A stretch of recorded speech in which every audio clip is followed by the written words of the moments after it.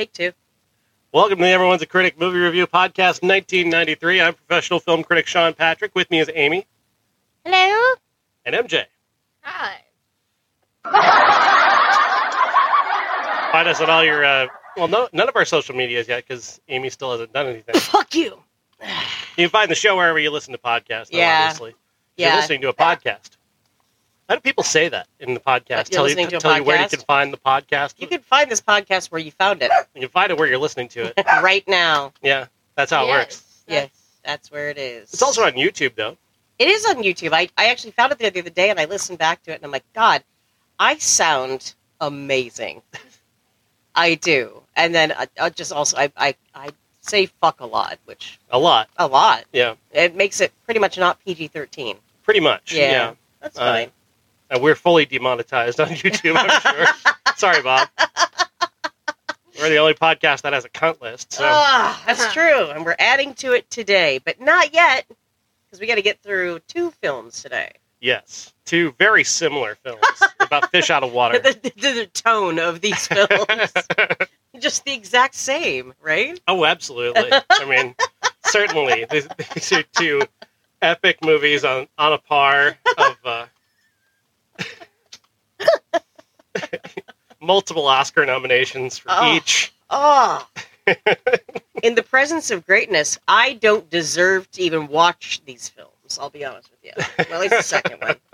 Let's talk about The Firm. The Firm. Directed by Sidney Pollack and based on a novel by John Grisham, a quite good novel that I read at the time it came out in the early 1990s. And starring Tom Cruise, one of the biggest stars in the world. One of my least favorite people in the world.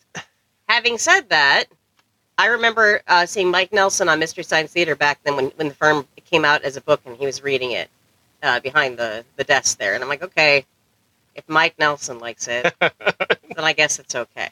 But outside of that, I really don't like Tom Cruise. So that's why this movie was a little surprising to me. Yeah. MJ, initial thoughts on The Firm? A lot of it fell out of my head after this movie. The movie we just watched. It was interesting though. It really was exciting. Well, it did, but it wasn't always we kept thinking, we kept saying it out loud. He's joining a cult, right? Yes. He's joining a cult. We knew what was happening. We just they didn't know what's happening apparently. But you could tell that Jean Tripplehorn, who played his wife in this movie, she knew something was weird. Jean Tripplehorn, God's first chance at making Katherine Heigl. That's so true. I'm like, God, she looks just like Katherine Heigl. It's so weird. You got it right the second time. Yeah. Oh, poor Jean Tripplehorn. God bless her. Excuse me. You know, incidentally, just a fun fact, she was actually in the Jeepers Creepers sketch from Mr. Show. She was one of the dancers. Oh, wow. Yeah. Jean Tripplehorn. She was actually in it. That's right. Yes. Not Katherine Heigl. Nope. No. Katherine Heigl was our age, so I don't think she would have been old enough to be in this particular She scene. famously also has no sense of humor. I heard that. Famously, I don't either. So... Not that Katherine Heigl's on the cunt list. She's not. She's not on the cunt list. There's no reason to include her yet. No. Just don't make a movie that infuriates us, and then you'll be fine. And don't make bad choices. Until 2010. And there you go. Then she'll start making... Yeah. She'll make movies with Gerard Butler, and then Then but it's only 1993 now, so she's barely even alive. That's true. I'm kidding. She was just in a movie this year. This year. I think doesn't that movie where Gerard Depardieu tried to have sex with his daughter? Isn't she the daughter? Oh. Hang on. Oh. My Father the Hero. My Father the Hero. Let's see here. I think that comes out later this year, actually. In 1993? I think so. Good Christ! You're right. Wow. And that's... Does he really try to have sex with her? I don't think so. He's trying to stop people from having sex with her. I think that's the premise, but... God. He's like the French steroidal Peter Davison, the Fifth Doctor. It's weird. Like, I'm looking at this picture, it's like, he looks just like the Fifth Doctor, but, just huge. So... That, honestly, I kind of saw you see that? for a minute. You see that, yeah. Anyway, that comes out in 1994, February 3rd. Ah. Day before your birthday, 1994. Wow. Yeah. So that was a gift. Yeah, that was God's gift Gerard to me. Was Depardieu. that movie? Depardieu. Anyway, The Firm. The Firm, yes. Yeah, The Firm. Okay, so he's a damn good lawyer. He's a damn fine lawyer. Mitchell McDear. Mitchell McDear. And we should know at the outset that he and his wife, Jean Triplehorn again, they're very poor. But he's being courted by all of these different firms to come on board, and because just of how good he is at lawyering around, like you do. Yeah, he really lawyers. He lawyers the shit out of lawyering. I mean, he does. And he's a white lawyer. So really makes him very attractive. Yeah. By the way, a trigger warning: if you're looking for any people of color in this film, you're not going to find one. It is the whitest movie. There wasn't any. We didn't find any. No, Mr. Abanks. In the Cayman Islands. Mr. Abanks, that's right. In the Cayman Islands, yep, his son got killed. Right? Yeah, we'll get there. His son. That's true. Okay, so there's one, but that's all you're going to get because it's 1993, and we still have, a taste for mayo in our films. So much mayo. So much mayo. God damn. It's all mayo. So much. I'd like to call it Miracle Whip, but it's not. Whip. This isn't a bad movie, but it is a bit of a beige movie. It is a beige movie, but this is a dad movie. Dad's really got behind this one. This is my friend who I used to be friends. I don't talk to. I don't really see him anymore. It's Nate. This is like a Nate movie. This is right up his alley. Not that he's beige, but he did have beige taste. So yeah, have you ever seen The Firm? This movie listens to Matchbox 20. It does. This movie loves Matchbox 20. That's so crazy. I mean, it is when we first meet this law firm, they are already putting off creepy really vibes. Weird vibe. Yeah. The firm encourages you to have children. The firm encourages you to be happily married. The firm encourages you to be white. Yeah. I mean, let's face it. That's true. The firm encourages the wives not to work. Yes. However, his wife, Jean Triplehorn, his wife, was a school teacher. I think that's accepted because, probably not. Because that's one of the natural careers. That's right. Oh, that's right. And they don't have children yet, so they were encouraged to get started once he got accepted. Which, by the way, do you remember the dollar amount that this firm gave him? Was it $60,000? What? No. Wasn't it 90? It was 90 something. 90,000. Was it 96,000? It might have been 96,000. $96,000. Yeah. For his first job out of college. Right. And in 1993, not in 2023. So. Right. Where some of us can actually use that money. For inflation, it's like $200,000 at his first job, Because apparently the fucking Illuminati, I guess. Oh, of course. God damn it. So ultimately, they go with this firm, and they move to Memphis, Tennessee, where we meet. That's how Andy Kaufman pronounced it when he's in wrestling. And right away, they had the house, white picket fencey, kind of everything. It's Mercedes Benz. Yeah, it almost is Stepford Wives ish, but for guys, you know what I mean? Yeah, but Pollock doesn't underline that, right? It's not a satire. He's not poking fun at this. He's projecting a sort of grounded, realistic place where this could exist. Right. And that's the same way Grisham approached it in the book. Was more of a realistic thing and not necessarily satirical like that. Yeah. Well, and then we meet Gene Hackman. And Avery Tolan. See, you remember that, but you can't remember the dollar amount. Okay. Because, if you don't recall... I remember Gene Hackman. How weird. Does anybody... Okay, but the three of us, when we're watching that movie, and I kept saying, how much money did he get? And then we finally got the answer. We were, really curious.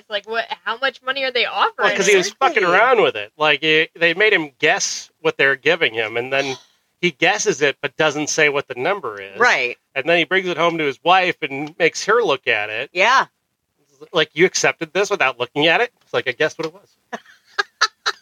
I'm a good lawyer. He's a damn good lawyer. How is that a good lawyer? How does that make you a good lawyer? Because, he's got good guessing skills. He's got the guesses. Honey, This is only $35,000.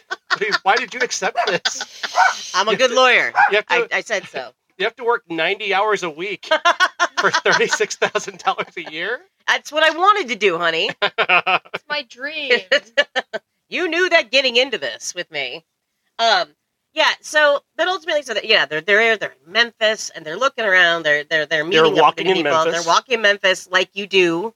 Walking with their feet 10 feet off of Beale. Oh my God, Mark Cohen. Or I'm sorry, Cone. I would want to pronounce it wrong. Mark Cone. Yeah, Reverend Green was happy to see them. I hate that fucking song. If you just keep going on it, I know you know what? lyrics. He's going on the cunt list. Sorry, Mark, but my brother did this to you, and your violation, just being a cunt. You know, Sean by proxy, yeah, being a cunt. Sorry, you're on my list now. So anyway, they're moving around in Memphis on foot, and anyway, they're going to the office and that kind of thing. That's where we meet Gene Hackman, who you don't know if he's a good guy or a bad. Like everybody's giving off bad vibes. It's really confusing to figure out who is who. Right, you can't trust anybody. Because the biggest bad guy, the two biggest bad guys are Mark Twain and the diabetes guy. And eat your oatmeal. Walter Brim. The two. Wilford Brimley. Let me grab the two least intimidating human beings on the planet. That's the true. two kindliest grandpas we can find, and make them the top villains in the movie. Hal Holbrook and Wilford Brimley. I know you can't do that to Hal Holbrook because he's a fucking goddamn treasure. That man. Yeah. And oh God, remember Into the Wild? Nope. Into the Wild. Nope. We're gonna have one of those moments where I'm gonna start crying. Yeah. Which part were you talking about? Where like Hal Holbrook tries to adopt him as his grandson. They make the belts. Yeah. Oh God, I'm not gonna do that. Remember when he was married to Dixie Carter? She was a fucking national treasure too. Anyway, yeah, you can't do that. And again, Wilford Brimley is not intimidating. No. He comes off like he wants to be in this movie, but all I keep thinking is when he was trying to kill Tom Cruise, I thought he was trying to give him a hug. He's going to give him a hug. Yeah. He's going to make him some oatmeal. He's going to make him some oatmeal. Eat your oatmeal. Oh, God. Yeah. So, but, I mean, at the same time, he is rather menacing. You don't like him, like, immediately. Mark Twain. I just got that. Hell over. I forgot about that. Anyway, this is where all this starts. And then two of the members of this firm go missing. They're dead. Yeah. Which, can I just talk to you for a moment about Kaczynski? Yes. The guy who dies? Yeah. Kaczynski looks legitimately in his 60s. Yes! And they tell you in this movie, He's in his 30s, he is 41 years old. Yeah. I am 6 years older than that. And you look at him and you're like, dude, why are you 100? It's like, so of course old. You died jumping off of a boat. Look at how old you are. You log? Come on. I'm sorry, that's ageist. I shouldn't be like that. Anyway. The man was in the AARP, and they're trying to tell me he's 41 years old. Well, you could sign up for it back then, couldn't you? This guy went to college with Wilford Brimley. You're telling me he's 41 years old. So was Wilford, though, oddly enough. He just turned 41. There was some weird statistic about Wilford Brimley, actually, where like somebody said in this movie, he is 41 years old. Like, no, the fuck he is not. So, like, I don't know how old it was. Like, it was like when he made The Thing. He was like in his 40s, and you're like, he looks like he's 70, because Wilford Brimley has always been 70 years old. Always. Like, he was even my mom's grandfather. It's weird. Yeah, I wanted to see. So he's born in 1934. 1934. So he was 61 when this movie was made. Very spry. Yeah. But yeah, that does mean he was in his 40s when he made The Thing. It's so true. Hang on, I got to bring up a picture of him in The Thing. Oh, wow. I want to see. Yeah. Why was everybody so old back then? What happened to people? How did this happen? No way! No fucking way! Do yourself a favor, look up a picture of 40-year-old Wilford Brimley. We really need to be I need to start doing OBS so you guys can see looks on our faces in these pictures. He's legitimately 70 in that picture. 70 years old in these pictures. Oh my God. Paul Rudd is in his 50s. And then you look at Wilford Brimley in his 40s. Jesus Christ. That really does blow my mind. In case you're wondering what happened to the generation that had smoking everywhere, we've all de-aged like 20 years just because there's less smoking indoors. Here's the thing about Gen X, too, is that we were so traumatized growing up that we just stayed in the fetal position for most of our lives. That's why we look like babies in our 40s. Good Christ. I need to make this background on my computer. Because this is like inspo. Reminders of horrors of age. Walrus Brimley. Oh no! Oh no! Oh, not to get off on too much of a tangent, but there's an episode of The Dollop where they bring him up and they're just talking about him as a walrus the entire time. Just a whole 6-minute bit they do with him as a walrus. Why? Because it's hilarious. Oh, you guys, you know what? Wilford Brimley will never make the cunt list. He's a good guy, and he's been 100 his entire life. Entire life. Entire life. God bless him. Anyway, back to the film. Yeah, we're talking about the firm. Yeah, so we find out about these two guys who die. Mm-hmm. Again, they look older than they are. And they die by, apparently, they were diving off of a boat in the Cayman Islands. Or did the boat blow up? No, it was a diving accident. Diving accident. Yeah. But it wasn't just them that died. It was also the person that was helping them, teaching them. Mr. Abanks' son. Yes, Mr. Abanks. And there are 2 other people on the boat. We don't find out about that until later on. It's very weird. It's Saw and Breaking Bad are both on the boat. Yes. Tobin Bell and he played the cop brother on Breaking Bad. Yes, I can't remember his name though. I can't remember. He was also on Community. He was on Community. That's right. Was he on Community, or was it a different guy? No, that was a different guy. It was a different guy. Yeah. Anyway. Yeah. So we find out later on, that there's these 2 other people. But what's weird about this is that there's a whole thing about some sort of broker deal that because they're all all lawyers. Right. Hackman's trying to get this one guy on board who's already Sonny Caps. Yeah, who's already been paying a shit ton of money to their firm. Yeah. To represent him. He's basically the mafia, right? This firm's job is to be horrible. That's what their job is to be employed by horrible people and do horrible things. So they can help millionaires be billionaires by never paying any taxes. Yeah. Now, little do their clients know that these lawyers are skimming right off the top. Mm. They're overcharging them hours and all that kind of shit. Yeah, there's some scandalous. Yeah, going on behind the scenes there. But we don't find that out until Tom Cruise starts to figure out, oh, hey, something's shady here. Well, it's nice to see that he's not made to look stupid. Yeah. Tom Cruise's character is never made to look... He seems... right after he talks to Ed Harris, he's immediately suspicious. That's right, because he goes to work at the diner, and then Ed Harris, who is an FBI agent, shows up. Yeah. Ed, even with the small wisps of hair, you look better than bald. Oh, Ed. You should just wear a hat like you did in every other movie. Get this man a beret. A kicky beret. A kicky beret, indeed. Like he had in the Truman Show. Oh, exactly. He looked fabulous. Again, it de-aged him about 30 years. Anyway, Ed Harris was annoying in this movie. Yeah. For me. It's like, okay, even the FBI aren't safe. Because once Mitch starts to find out that he's in the middle of this big, huge ring of fuckery... Everybody's trying to run him. Everybody's trying to run him. And he has nowhere to go. And he tells his wife, hey, we're in trouble. But basically their house is being bugged.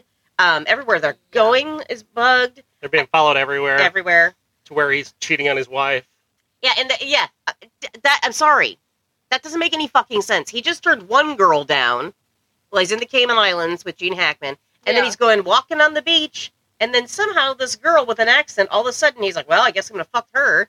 Why? It's like, well, I guess he went, why not? Well, I think that this is, again, I always get mad at this because if there's something in a book that isn't in the movie, it doesn't count to me. But in the book, they explain he's kind of has like a white knight thing where he's like, he's big on being the hero. And so they kind of, the firm set up that girl to give him an opportunity to be a hero. And that's kind of his. And then she thanked him for it with her pussy. You're welcome. Here's my box. That's just kind of his thing. He's a white knight. Should kids listen to this podcast? No, definitely not. I'm sorry. Mom, I know I've disappointed you, wherever you are. Okay, good, because I did not understand that, because to me that didn't make any sense. It doesn't exist in the movie, so, you know. So they dropped that. It's just like, well, I'm not going to fuck her, but I do feel like fucking this one, I'm just a guy who can't control himself. I'm just a guy who can't say no to a girl on a beach who's got a sprained ankle. Like who that? Is either a sex worker or works in tourism or both. She said she worked at a what was it? A travel agency. But then she R.I.P. was also working as a sex worker? Well, I mean, that's what travel agencies are. Oh, wow. Right? Well, I don't know. I'll ask Peggy. She used to work at Gulliver's Travels at the mall. But I don't know. Yeah, the whole thing, like, it seemed like he was being set up, but it didn't make sense why. Like, No. that was one of those scenes, it's like, you just said no to that one. Well, I don't get why we're saying yes to this. And then, so eventually, you know, when all this shit starts to go crazy back home, and he realizes, okay, Wilford Brimley's got the pictures of him doing this girl on the beach. He better do something about it. He either can tell his wife, because he's going to get, you know, he's getting blackmailed one way or the other, or not tell her, and then she gets these pictures in the mail. And then somehow, I forget, how did we get there, where he finally does tell her at dinner. Yeah. I think he's worried that it's going to come out, and he's got to launch this whole big plan to try and take down the firm, and he doesn't want them, you know, knocking her out of the game. Right. Like, you know. With the pictures, because Seriously. they've got pictures. Yeah. Saw took a bunch of pictures. Oh, Saw. Killer Bees from Overnight Delivery. And Saw. His name's Saw. Every time Technically, it's Jigsaw. It's Jigsaw, I know, but it's like Saw. It's funnier to say Saw. And the other it's guy's like calling Jason Bad. Friday. It's Saw and Breaking Bad. They were out to get him. With the Quaker Oats guy. You don't have it. Yeah, right. Oh, Chewy loves Quaker Oats. It's the right thing to do, isn't it, Chew? You bet. You bet. Put that dog in the cunt list. Anyway, okay. Yes. He's not going on there, but you might make it next to Mark Cohn. So ultimately, anyway, all this shit's happening. It's going crazy. Somebody kills Gary Busey. Oh yeah, that's the private investigator guy that Eddie Lacroix or whatever his name is. Bringing just Eddie Lomax. Eddie. Bringing full Busey energy to the moment. Oh, and what a fantastic little moment we get. I'm sorry, when Busey shows up in any movie, I'm excited. I one of my favorite Busey movies with Busey moments is Point Break. Every fucking time. Yeah. Meatball Sub, man. I think about that a lot. It stays in my brain. Tom Cruise, you know, is kind of a weird guy. Yeah. Kind of, you know, and he seems like and then, of course, in this movie, he's playing a guy who doesn't have much in terms of a personality. No. And to see him interact with Busey, who has every personality, it's just all the personalities. It's like you're seeing really at the actual first meeting between Gary Busey and Tom Cruise, with Tom Cruise trying his best to be affable, and Busey just touching him, putting his hands on him, you know, gesturing in every way, just shooting him with the charisma gun, weird, you know, weird shit left and right. His teeth are out there, telling him stories that have nothing to do with anything. And you're pretty sure that they're real Gary Busey stories, not just Lomax. I want to see the stories. outtakes. Oh, I do too. Busey's just riffing it the whole time. See, we are what a time to be alive that we get somebody like Gary Busey in this world. I'm sorry. I love him. Just see Cruise just trying. Yeah. Trying to catch something here. Where you going, Gary? Oh, but see, this is also the scene where we meet one of my favorite actresses is Holly Hunter. Holly Hunter. Great fact about Holly Hunter. Yes. Nominated for an Academy Award for this movie. No shit. She didn't even, She's in the movie for 6 whole minutes. Whoa. No shit. That's crazy. And I loved her. Yeah, she's great, right? Oh my god, I loved her relationship with her husband, who she kind of loved. Elvis. But, with Elvis. And then there's this whole side plot with Tom Cruise's brother Ray, who's in the Clink. David Strathairn. Who's hot in this movie, by the way. Another Academy Award nominee. Yep. Not for this movie. Not for this movie. But I mean, the cast was phenomenal. Like it was really top tier.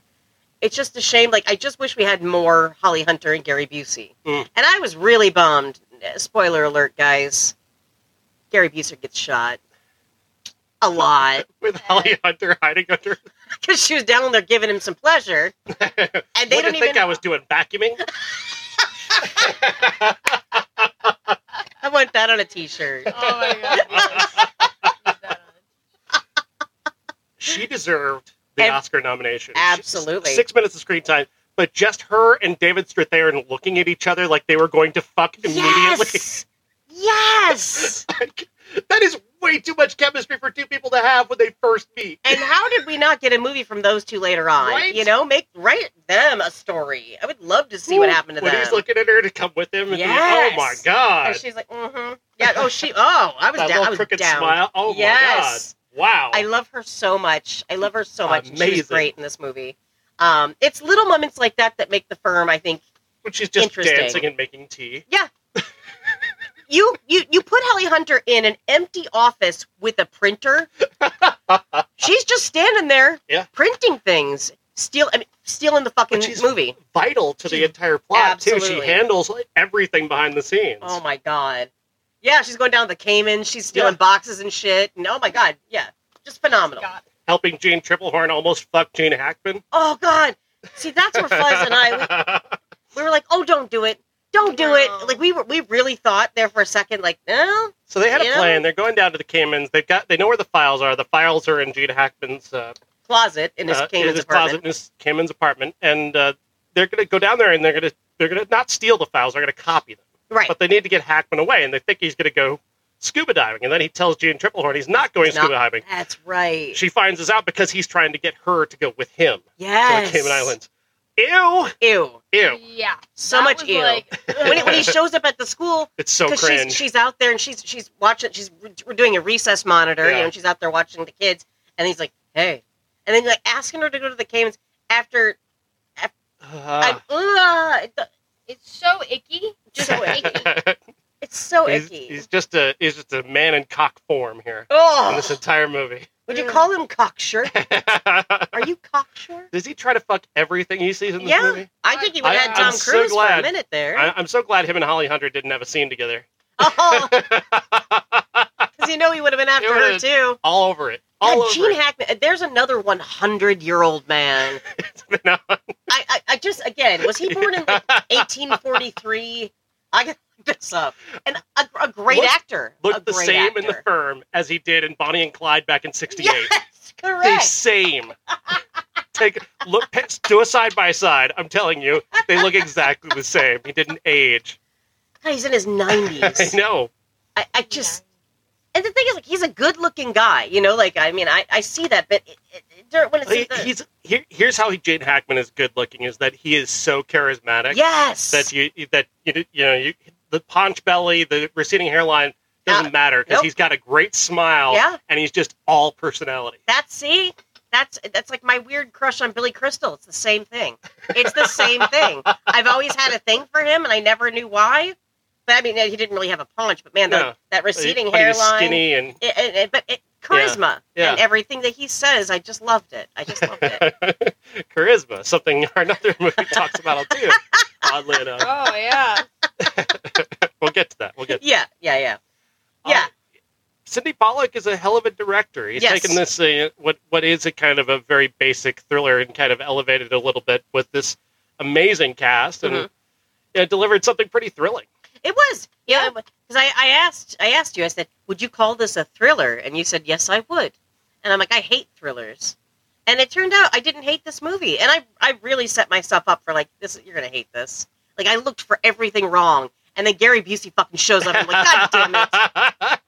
Now I have to love this. Gary Busey and Holly Hunter, is it Christmas?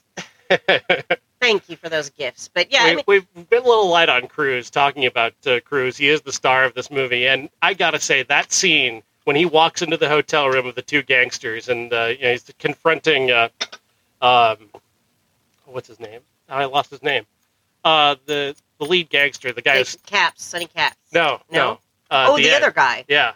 Other guy. Yeah. Other guy.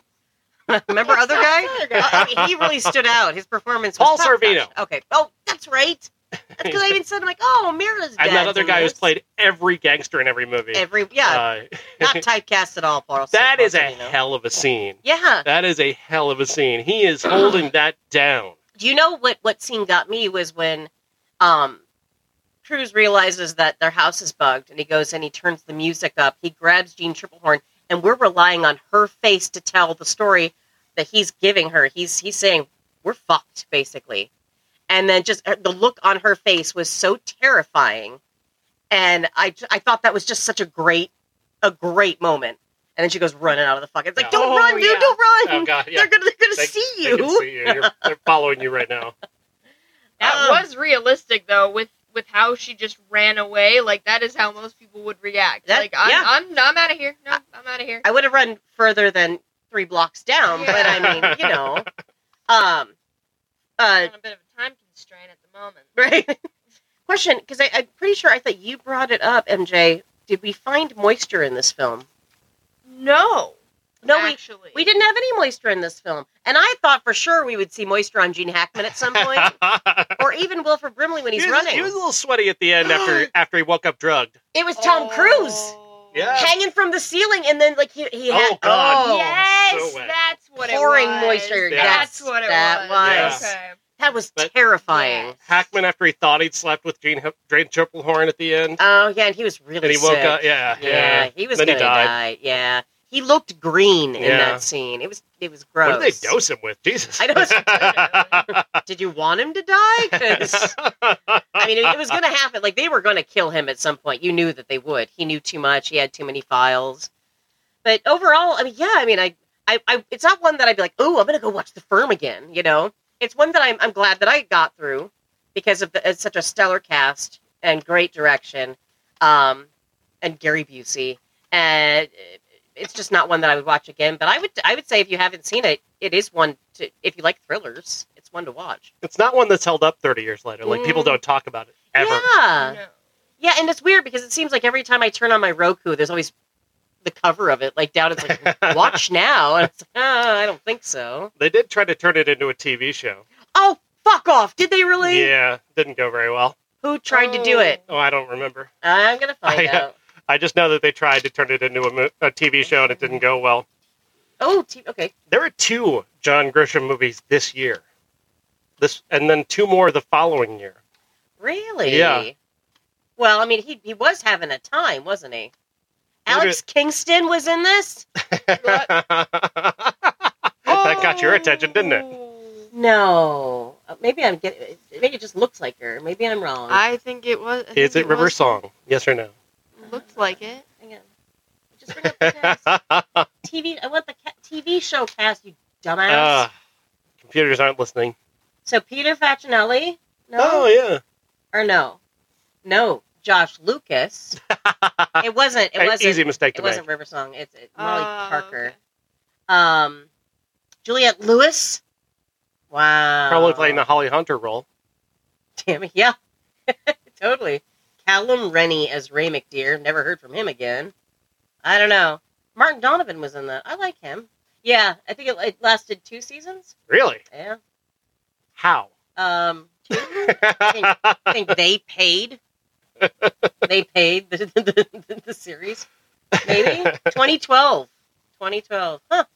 Well, there you have it. Yeah, they waited a bit after the film was made. For sure. So, later this year, we're going to watch The Pelican Brief with Julia Roberts, right? Yeah, Julia Roberts and Denzel Washington. Next year, The Juror with Demi Moore. Oh my God, I don't remember and that The one. Chamber with Tommy Lee Jones and Susan Sarandon. Could we get out of the law for a minute? Or is that's all Grisham knows, That's right? all Grisham knows. Yeah, he's a lawyer. Oh, I get it. Source material.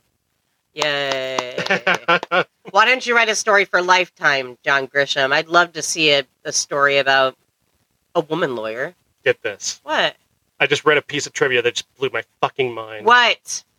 One of director Sidney Pollack's original intentions was to have Mitch McDear have an affair with Avery Tolar. What? Just wait. The character was changed into a woman and was to be played by Meryl Streep. Oh. As it is, Avery was a weird, flirty bromance type relationship with Mitch at the beginning of the film. Wow. Wow. Although, little cruise on Hackman action I wouldn't have been against either, Hit that. The $96,000 offered to Mitch McDear to join the firm in 1993 is equivalent to $193,000 today. Jesus Christ. Which none of us will ever see in our lifetime. You can donate to our Patreon today. If I had one set up for us, you could donate, but you can't. Robin Wright turned down the role taken on by Jean Tripplehorn. I can see her doing that. Yeah. Yeah. But Jean Tripplehorn kind of is the beigest. Did you happen to catch the dog's name? The dog, no. Mitch's dog. Charlie? Hearsay. What? The dog's name is Hearsay. No, it wasn't. Yeah, it was. No. Uh-huh. That's dumb. Hearsay? Hearsay. Fuck you. Fuck you, John Grisham.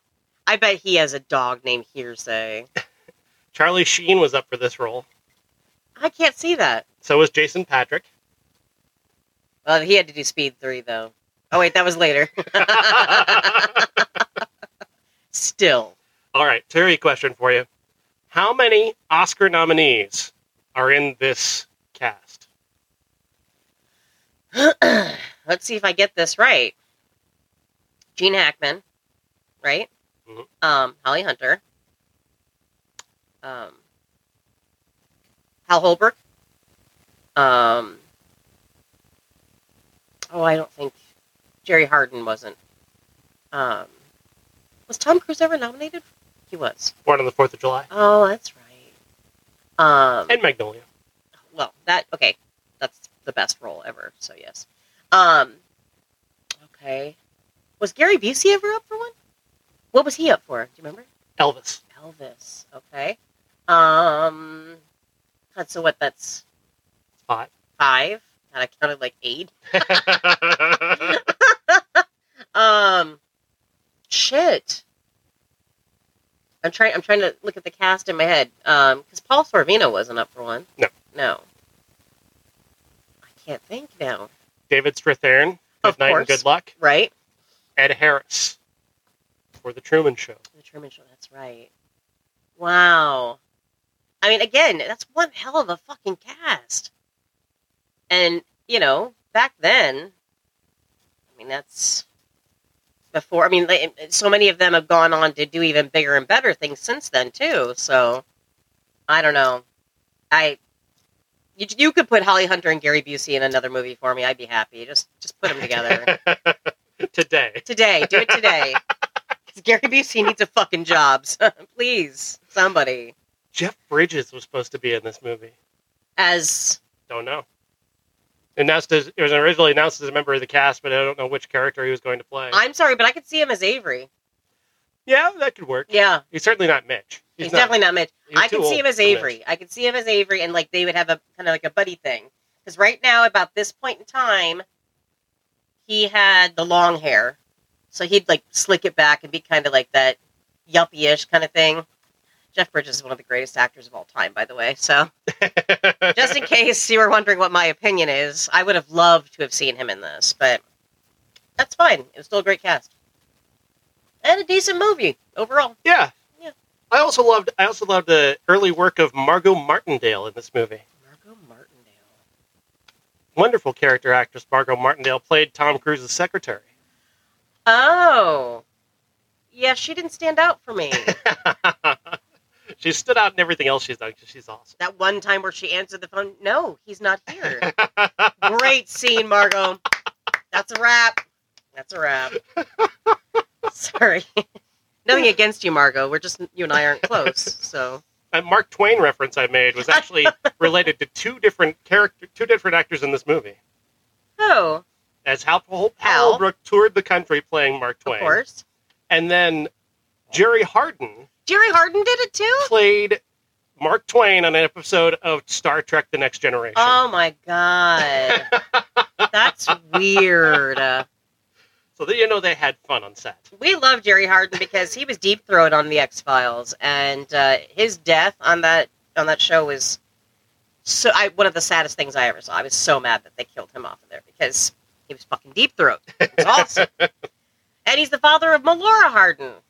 Oh, wow. Yeah. How about that? So. All right, let me burst your bubble. I really have to pee. You want to pause before we get into no, you know what I want main you to event do? of this podcast? I want you to engage MJ in a bit of a story time about the film that we just watched. MJ, what did you think of The Firm? I thought it was cool. If you don't have more to say, then we can move on to the next movie. I don't have a lot to say about The Firm. I honestly forgot most of it over the week I've forgotten most of it. So it didn't really hit for you. It was cool, and it had those moments of what's gonna happen, and yeah. It was an interesting watch. That's about as much as I've got. Solid 3 out of 5. Yeah. What about Son-in-Law? Oh boy. So we're planning on watching Weekend at Bernie's 2. We announced it on the last show. We're watching Weekend at Bernie's 2. We went to watch Weekend at Bernie's 2, and they asked us to pay $8 for it. And there is just no universe that can justify paying $8 for Weekend at Bernie's 2. No. Just doesn't exist. Absolutely not. There is no universe where that's reasonable. No. I haven't even seen it, and I still don't think it's worth $8. So this is Weekend at Bernie's 2. Okay, I'm going to give this to you just so you have a sense of what you missed out on. So in the original Weekend at Bernie's, Bernie, the boss of these two characters, played by Jonathan Silverman and Andrew McCarthy, he dies, and he's invited these two idiots to come to his beach house and hang out with him. And they get there and they find out that Bernie's dead, but they need Bernie alive because they've been kind of drawn into this scheme of Bernie's. And if he's dead, they're going to go to jail. So they have to pretend that Bernie's alive. So they carry his corpse around and make it wave to people and pretend to talk to people. The corpse has sex with somebody at some point. The corpse goes swimming. All this stuff. Classic. Oh, okay. Yeah. So they made a sequel. Yeah. Which no one asked for, by the way. No, that corpse probably would be rotten pretty hard by that time. Because it was 2 years later, wasn't it, the sequel? Yeah. Oh, no. Yeah. Well, it's set immediately after the original story, though, of course. Okay. Bernie's corpse is taken back to New York, and it's found by a couple of guys who do voodoo. And they they kill a chicken and use its blood to bring Bernie back to life. But they screwed up the process of doing that in the midst of it. So now Bernie can only come to life when there is salsa dancing music playing. So he gets up and he salsa dances everywhere now. But if you turn that off, he drops like a corpse because he is a corpse. He's a corpse. Right. Does this make you happier that we watch Son-in-Law instead? I don't know. I think I'd rather watch that one. Because we'll never get this time back. Yeah, I am not making that up. That's what happens in Weekend at Bernie's 2. I totally forgot about that. And I know I saw it. I remember watching it, with my friends. But then again, I was hanging out with my friends, and we were probably having a better time talking to each other. This was during your Andrew McCarthy phase. That was in, 85. That was Mannequin era, 86. Yeah, I did love him. I still love him. Are you kidding? His book. Oh, he has a book. He's an autobiography. Oh my God, it's so good. It is. It's so good. I love him. I just hated this era of film for him because he deserved better. He's a good actor. So, Amy, tell us about Son-in-Law. Fuck you, and fuck you, Pauly Shore. I already wrote you on the cunt list. Who said this was okay? This movie, and of course it's I get it. It was the whole MTV, thing. He had his own show on MTV. He was synonymous with MTV. He was the reason most of us would change the channel from MTV to something else when he would come on. Admit it, we enjoyed Pauly Shore at the time. No. Modestly. At the very least, a little bit. Oh, God. Every time he said the word cones or nugs. chomping on some grindage. Oh no! Nugs are women. Yeah. In case you didn't, if you don't have your Pauly Shore to English dictionary. I didn't bring it today. I forgot it at home. Chomping some grindage is having food. Wheezing the nugs is hitting on women. Of course. You already know what mingling means, because technically you're mingling anyway. I mean, I'm so mad at this movie. Like, I thought I was sad about it, and then it just turned into blind rage. So the premise here is that Carla Gugino is from South Dakota, and she's moving to Los Angeles to go to college, and her family is very, rural. To put it kindly. They take her to the big city and drop her off at college, and she's inducted into a cult by Pauly Shore. Oh, now I would have liked to see that movie. This is basically a movie about grooming. I'm going to explain how this man groomed this young girl from South Dakota. Yes! And the grooming doesn't stop there, because it just keeps going in this film. He does it to the mom, to the kid. Yeah, it's... Okay. And not only that, but it's like, I hate how films like this always portray people from the Midwest as just yokels, as just idiots. Which is mostly true, because we're from Iowa, we can say that. Yeah. But, I mean, at the same time, it's like, oh, can't imagine somebody from the Midwest going to California. Like they're just so different out there. Oh, are they? Or are they just, I think we're all assholes. Different brand of assholes, yeah. I would think. We all own our assholery a different way. If I could give this movie a minor compliment, very minor compliment. In modern movies, the way you portray the Midwest is through terrible wigs. Well said. Yes. Well said. You're right. And this movie, like they got one of the rural people is Tiffany Amber Thiessen. She looks fucking great. She does. Yeah. She looks fabulous in this movie. Carla Gugino doesn't look great with that haircut, but it's not a terrible wig. It's not, but I hate it, though, because it's so angular. And for some reason back then we said that was okay, and it's not. Yeah. And not like that, but it's not. Jane Tripplehorn had a thing. The angle, because it was that thing about angular sharp hair. Her hair was Rita very, Wilson in Sleepless in Seattle. Come on, angular was in. It was very pyramid shaped. Yeah, I don't have time for that. I cut all of my hair off. So I was like, I'm not going to be one of you angular people. The mushroom slopes. It is, and not only that, but of course, they send her out to California. She comes back to South Dakota, and she's got blonde hair. It's because everybody in California, right? Yeah. She's so. She shops at vintage stores now. Oh my god. Where did she get the money for that? I'm not supposed to ask. You weren't supposed to ask, but now it's in here. Now I'm thinking about it. Yeah. Oh god, she has one of those scenes where she pours a drink and she doesn't fucking drink it. She walks away. I hate stuff like that. It just follow through. Just follow through. If you're gonna make an actor's choice in a scene, follow through. At least take a sip of it, then slam it down and walk away. Yeah, don't just put it there and leave it. Just leave it. Yeah. Bye-bye. People who leave the door open on TV shows. We don't do that. No. You get ants. Kimmy Gibbler was the worst about Fuck you, Kimmy Gibbler. She's going on the cunt list for that one. Kimmy Gibbler. Oh, fuck her. Sorry, Andrea Barber. I'll put your real name on here, too. Offense. Being offensive. How about that? Okay. She just always walked into the Full House and left the door open. Leaving the door open. Did do that. I do remember that. I love this list so much. Can you add Travis Tritt and Marty Stewart? And Marty Stewart to the list? Just that poster. Can I add the poster? Well, I mean, I should add just Travis Tritt for just being a cunt anyway. How about country music? No, I'm kidding. Country music. No, because we have, I'm sure we have so many listeners on here who are just like, well, don't make fun of Luke Bryan. That's not country, you assholes. That's not country. Anyway, I digress. Let's go back to this wonderful film. Yeah, Son-in-Law. Son-in-Law. So he doesn't have a place to go for Thanksgiving, so Carla Gugino, Rebecca, invites him to go back to her family in South Dakota. Which, by the way, if I had kids and they ever fucking did that, I would kill them. You don't give me any heads up that you're bringing somebody home with you, especially somebody who I probably won't like anyway. Especially Pauly Shore.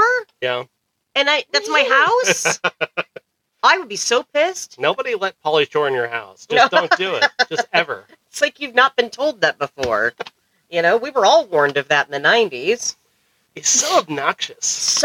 It's obnoxious. The whole film is obnoxious. Everybody whines in this movie. Like, everybody. We're whining. We're being obnoxious. We're talking over each other.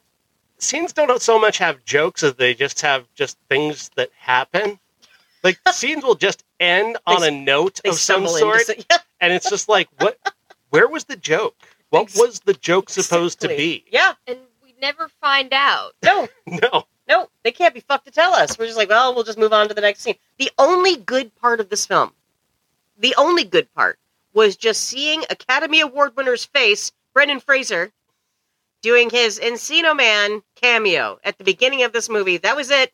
Rest of it all downhill from there, baby. Yeah. That's it. That was weird. Yeah, it was really weird. Why did they do that?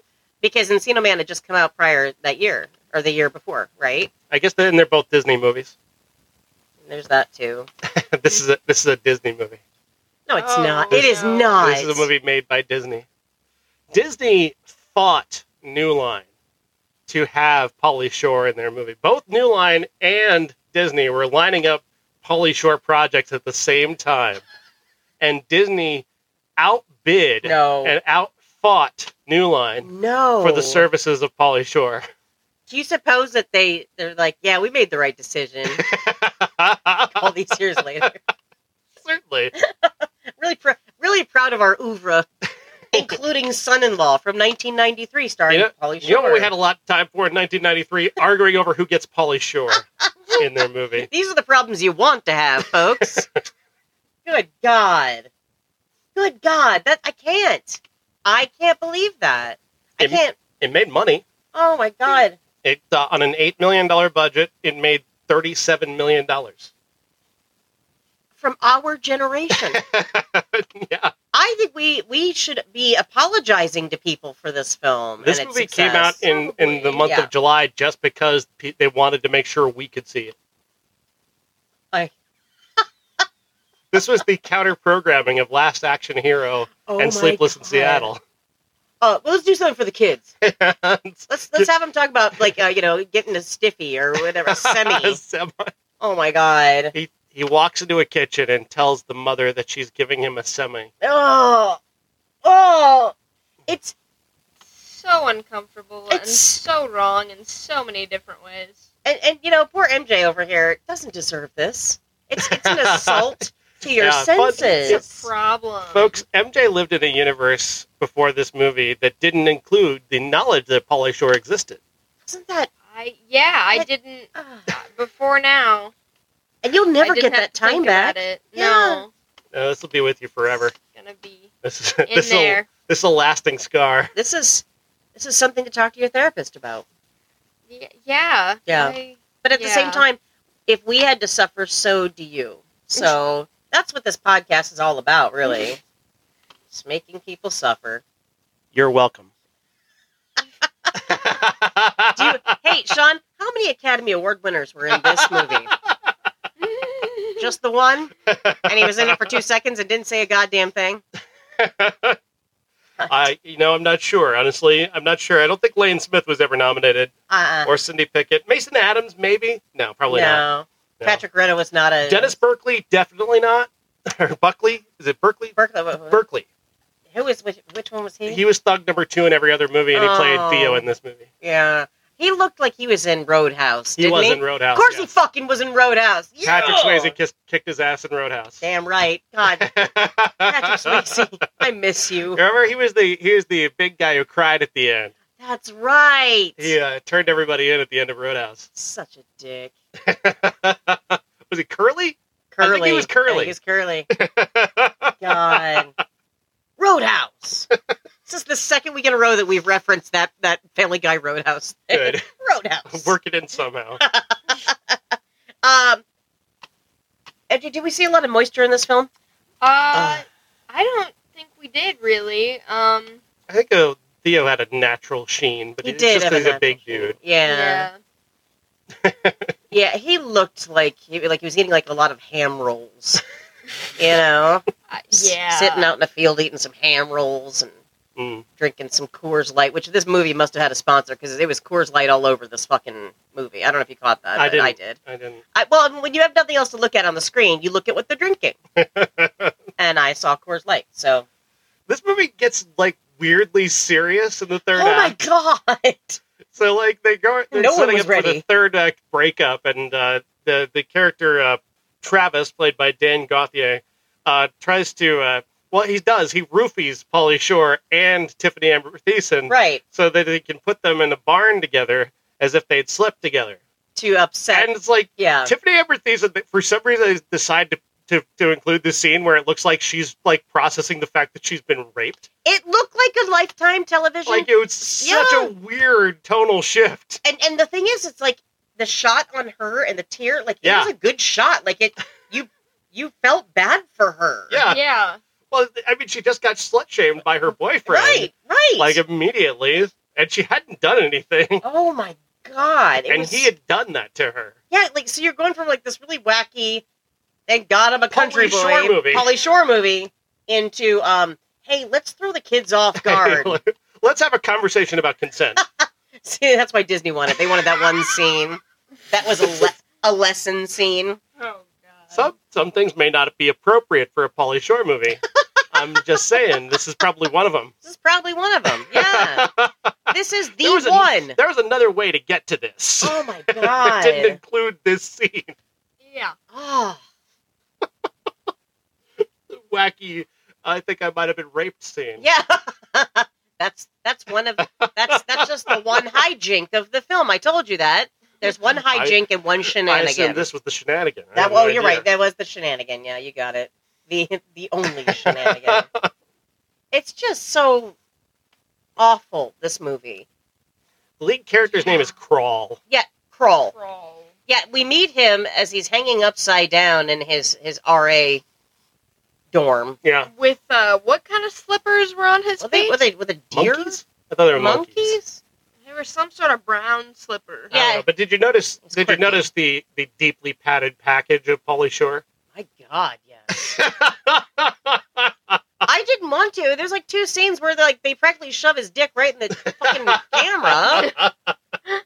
I didn't ask, but anyone who got assaulted, it would be me. God. I didn't know if that was padding. I'm like, wow. Oh, it has to be. It has to be. There's no way. There's just so much there.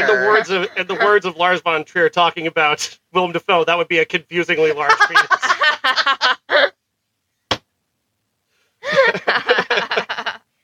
Never have I wanted a man to put his pants on more, though. You know what? We didn't bring little Robbie out here. We didn't. But speaking of, it's like he could walk around in his underpants. I'm not going to say anything. It's fine. But this was lots of butts in this movie. And so many butts. There Men's was some butts. ass. Lots of ass in this. Yeah, there's some misshapen asses that I didn't understand. And I just wonder how gravity worked on them. You ever seen an ass that looked like a W? With like very sharp. Because that's what I saw. And that's like in the first scene. It was. Weird. It was weird. very early. Yeah. So, I don't know if you can understand, but we did not like this movie. No. It was deeply unpleasant. Oh my, and it gets worse when some of the older actors start using the terminology that Pauly Shore When uses. Lane Smith starts God. talks to him like Pauly Shore. We're gonna munch on some grindage. I just and they think this is like, oh, this is cute, this is charming. This no, is how the it's kids not. talk. and see, Pauly Shore's like, yeah, it's like no. Pauly Shore was the only one who talked like that. Exactly. Yeah. No, That's the only no one. one talked like that No ever. one. Ever. She found the weirdest dude in LA, was it? Yeah. She found the weirdest dude in LA and brought him home, and they were like, these LA people are weird. And it's like, no, it's just him. It's just him. I mean, is. some of those other people in that movie, they were weird, but Right. they Yeah. weren't that weird. They didn't make No. up their own language. Yeah. Well, it's funny though. It's charming now that Snoop Dogg does it, and it's fucking charming. But at the time, well, when he does the faux shizzle like that, yeah. But that's Snoop Dogg. Yeah, you can get away with that anything, shit. Yeah, yeah. Snoop Dogg can do anything. But it was always cringy to me though, listening to people try and do Pauly Shore. It's always made me cringe. Yeah. And then the idea that you're gonna have Lane Smith, the lawyer from My Cousin Vinny, do it. It's, and then the Smucker's voice guy. Oh God. Oh. Mason Adams. Yeah. Smuckers. Weird little aside on that. Both those guys, Lane Smith and Mason Adams, died 12 years after this movie was made. Because of this film. They got son-in-law cancer. Son-in-law cancer. Oh, no. Which now both of you have. Oh, no. I've got 12 more years. But have you ever heard anybody talk about Smuckers? That's Mason Adams. I thought that was Jimmy Stewart for ages. I had no fucking clue. Smuckers. Joel Hodgson on Mystery Science Theater does the best one of that. It's like real fruit. Yeah. But again, like these are well-known character actors. Wasn't the mom from Ferris Bueller? Yeah, I think it was. Yes, Also, Cindy Pickett. Yeah. Again, it's it's not that the acting was terrible. It's Pauly Shore, right? I don't think anyone else could have played him. I don't think anyone else would want to. No.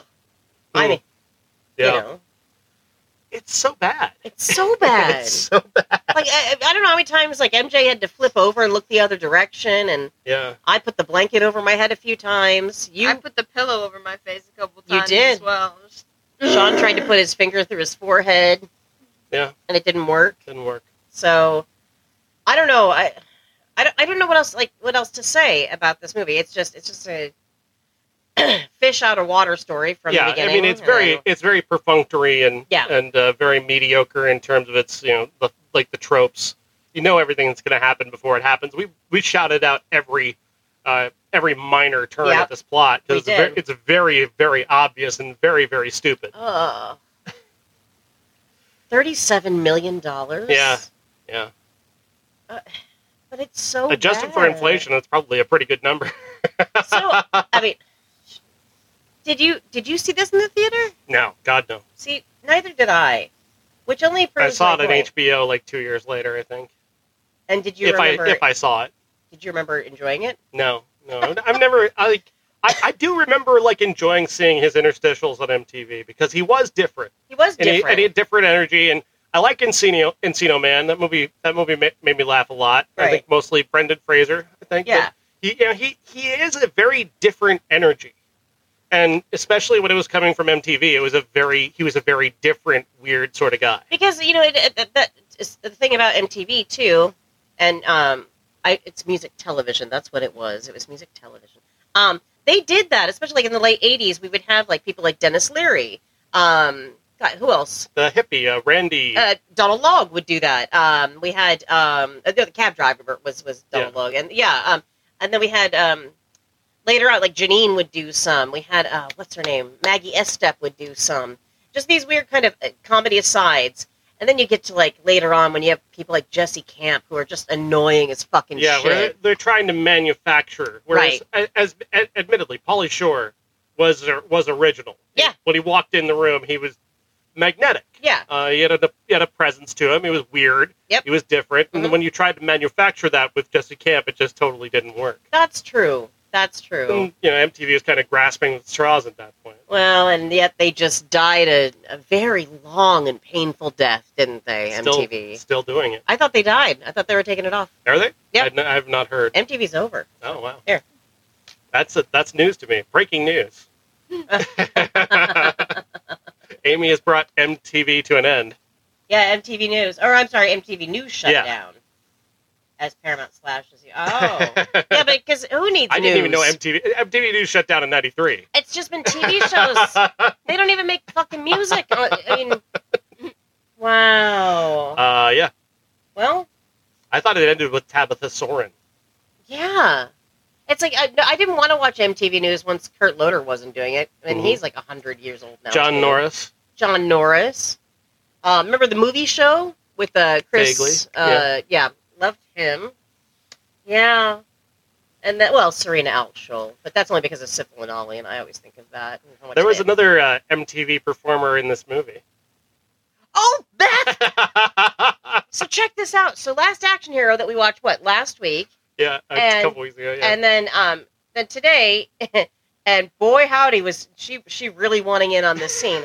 Beth A, I believe is who it was. Because there was two Beths in Beth there. S. Beth S. I just remember she had the mole.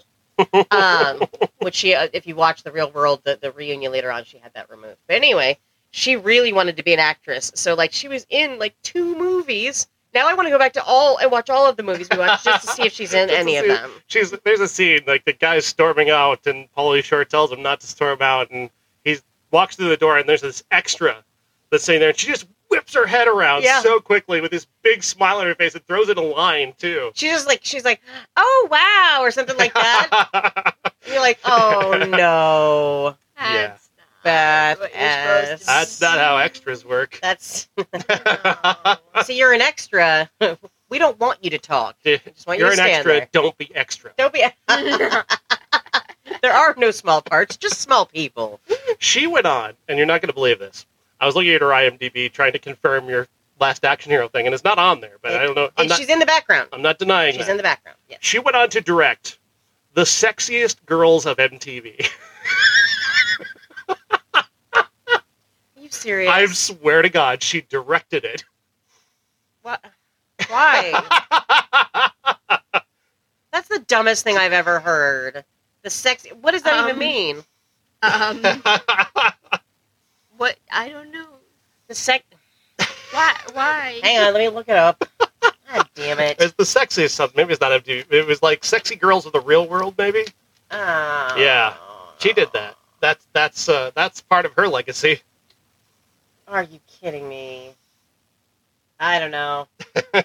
I mean, when you've got nothing else going for you, just Sure. come up with an idea. Why not? You know. Got to do something. We love sexy.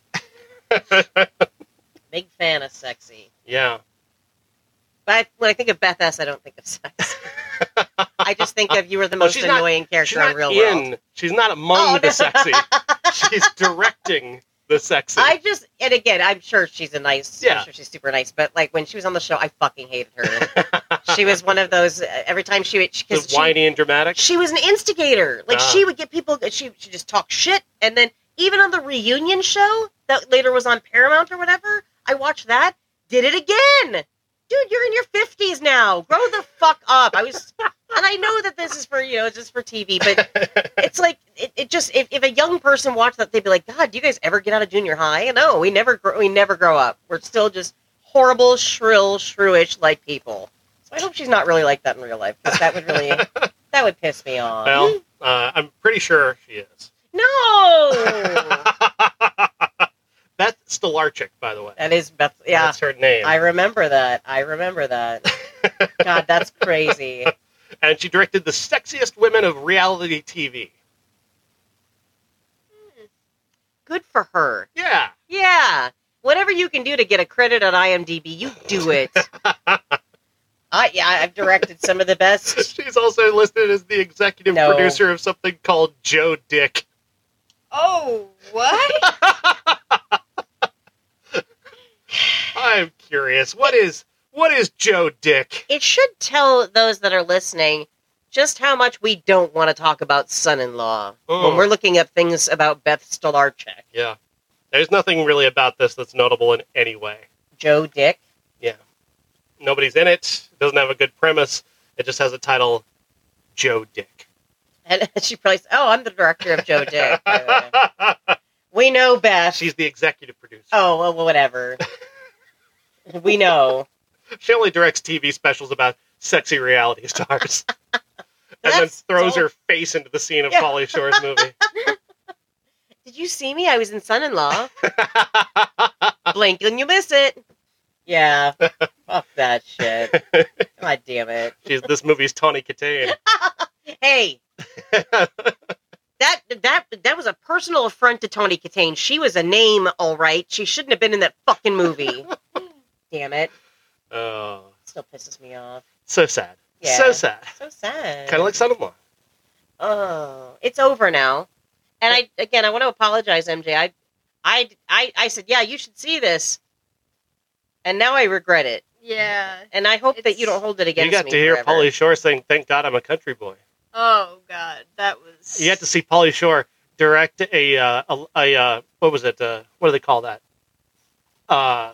Where the old people dance in a circle. Oh, line dancing. Line dancing. No, yes. no. What is it? It's called something else. Square dancing. Square dancing. Yeah. Square dance. He directs a square dance where he's telling them to do Pauly Shore moves, like grind on the rail, buddy.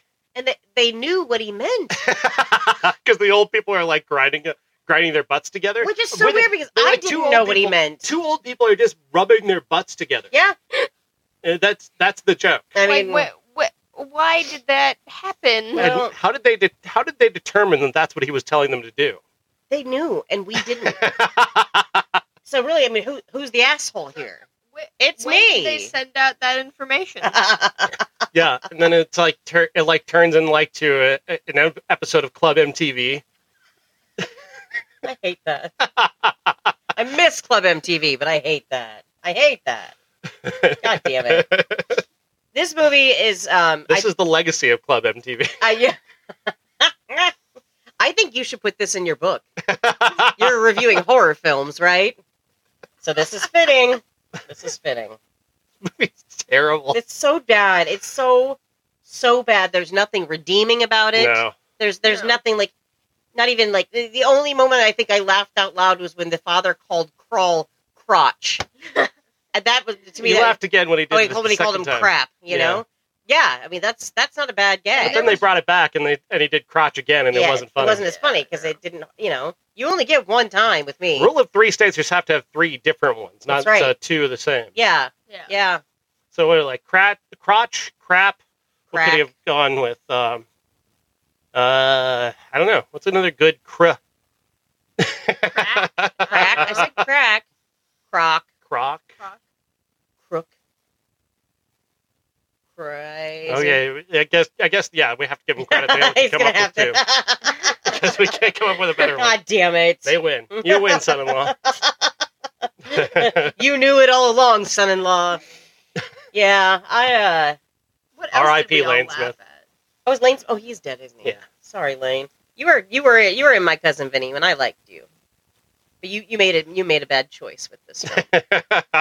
So did you, Carla Gugino, and everybody else in this film. Nobody comes out looking good. No. Tiffany Amber Thiessen, though, isn't it She's the only one interesting? that does. Isn't it interesting to see that she was trying to do what Elizabeth Berkley did with Showgirls? But you know what?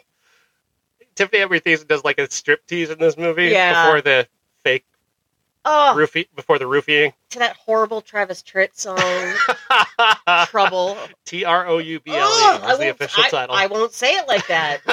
I'm not going to say it like that, because I fucking hate that song. Oddly enough, MJ, you lived in a world pre-Travis Tritt, didn't you? I don't know. I don't even remember what that song sounded like. You don't have to remember it, honey. You let that go. We're going to move on from this, okay? I want you to know that. And Sean and I will be here to help you every step of the way. I'll help you forget with next week's movie. What is next week's movie? It's Free Willy. No, it's not. Yeah, it is. No, it's not. Yeah, it is. No, it's not. Yes, it is. Next week's movie is Free Willy. It's literally the only release next week. Oh, my God. Now you're going to understand the scene in Bob's Burgers where Tina's got the chum all over her hands and the fake shark jumps over her. And there's that music in the background that's like, That's where this came from, Free Willy. That scene came from Free Willy. Wait, tell me there's not a shark in this movie. No, it's a whale. It's a whale. Okay, good. A whale named Willy. Don't want sharks. I'm done with sharks. Aww. Done with I have a movie called Cocaine Shark. You don't want to watch it? No. Have you What seen that Sharknado? is. No. Did you get traumatized by a shark? I got traumatized by a shark movie. Jaws? There's something meters below or whatever. Oh, yeah. And I can't do it anymore. I can't. They're all dead. All but 2 of them. They're all dead. I'm I didn't realize you felt that way about sharks. It was recently that I was traumatized by them, so I guess I'm not going to give you your birthday gift. Was it the one with Sylvester Stallone's daughter, and they're trapped in a cave, or was it the one with Mandy Moore, where they're trapped in a cage? Trapped in a cave. Cave. Okay, the first one was Mandy Moore and somebody else trapped in a cage. I thought that was Jessica Alba. No, it was Mandy Moore. Mandy Moore did a movie like that? Yeah, she did the first 29 meters below. See, everybody can make mistakes, guys. I'm a professional film critic. I don't care. I'm a professional piss taker. And I take the piss out of everything. You're a professional cunt lister. That's right. That's right. That sounded weird to say. Cunt lister. It's hard to say that, isn't it? It's hard to say it when it's true. Not easy. Yeah. How many are on there now? We've got... We got J.K. Rowling, Ellen, Chet Hanks, Pauly Shore, Mark Cohn by proxy, and Kimmy Gibbler, a.k.a. Andrea Barber. And she's going to stay there. Severity, 5. Yeah, so next week, Free Willy, guys, and hopefully by then we'll have an online presence. I hear Jurgen Prochnow dropped out of this one. He's going to play the sea captain. Oh God, Jurgen, you made the choice of the century. Yeah, he couldn't have been in this movie. It would have ruined things for him. He was busy making Weekend at Bernie's too. Yeah, probably. Yeah, I mean, it seems like something he'd do, you know. And of course, you have to pay $7 to watch that. Yeah, we're never going to do that. No, we're not. Not even for Jurgen. We love you, Jurgen, but no. So. No, he would only get like a cent anyways. Yeah, that's true. It's not going to help him at all. No. So next week, Free Willy, folks. Free Willy. Amy, where do they get the video podcast? Oh, you have to write in. Send a self-addressed stamped envelope to 6969 69th Street, Pueblo, Colorado, 69690. See, I changed it up there. Yeah. Make sure you have a working VHS TV. Yeah, because otherwise, I mean, you're only going to get VHS tapes from us. That's the only way we know how to record. And you have to make sure it's from Europe. We only have we're region PAL. Yeah, we're PAL here, so region. You need region free. Yeah. Yeah. It's the only way it works. Yep. Free Willy. Subscribe to the Patreon on Amy's door. Just nail a $5 bill to the wall. That's true. And right now, I'm setting up a real Patreon on the information superhighway. So we'll talk more about that next week. See, guys, I'm getting there. Amy just got her first AOL disc. You've got mail. There it is. That's all. Free Willy.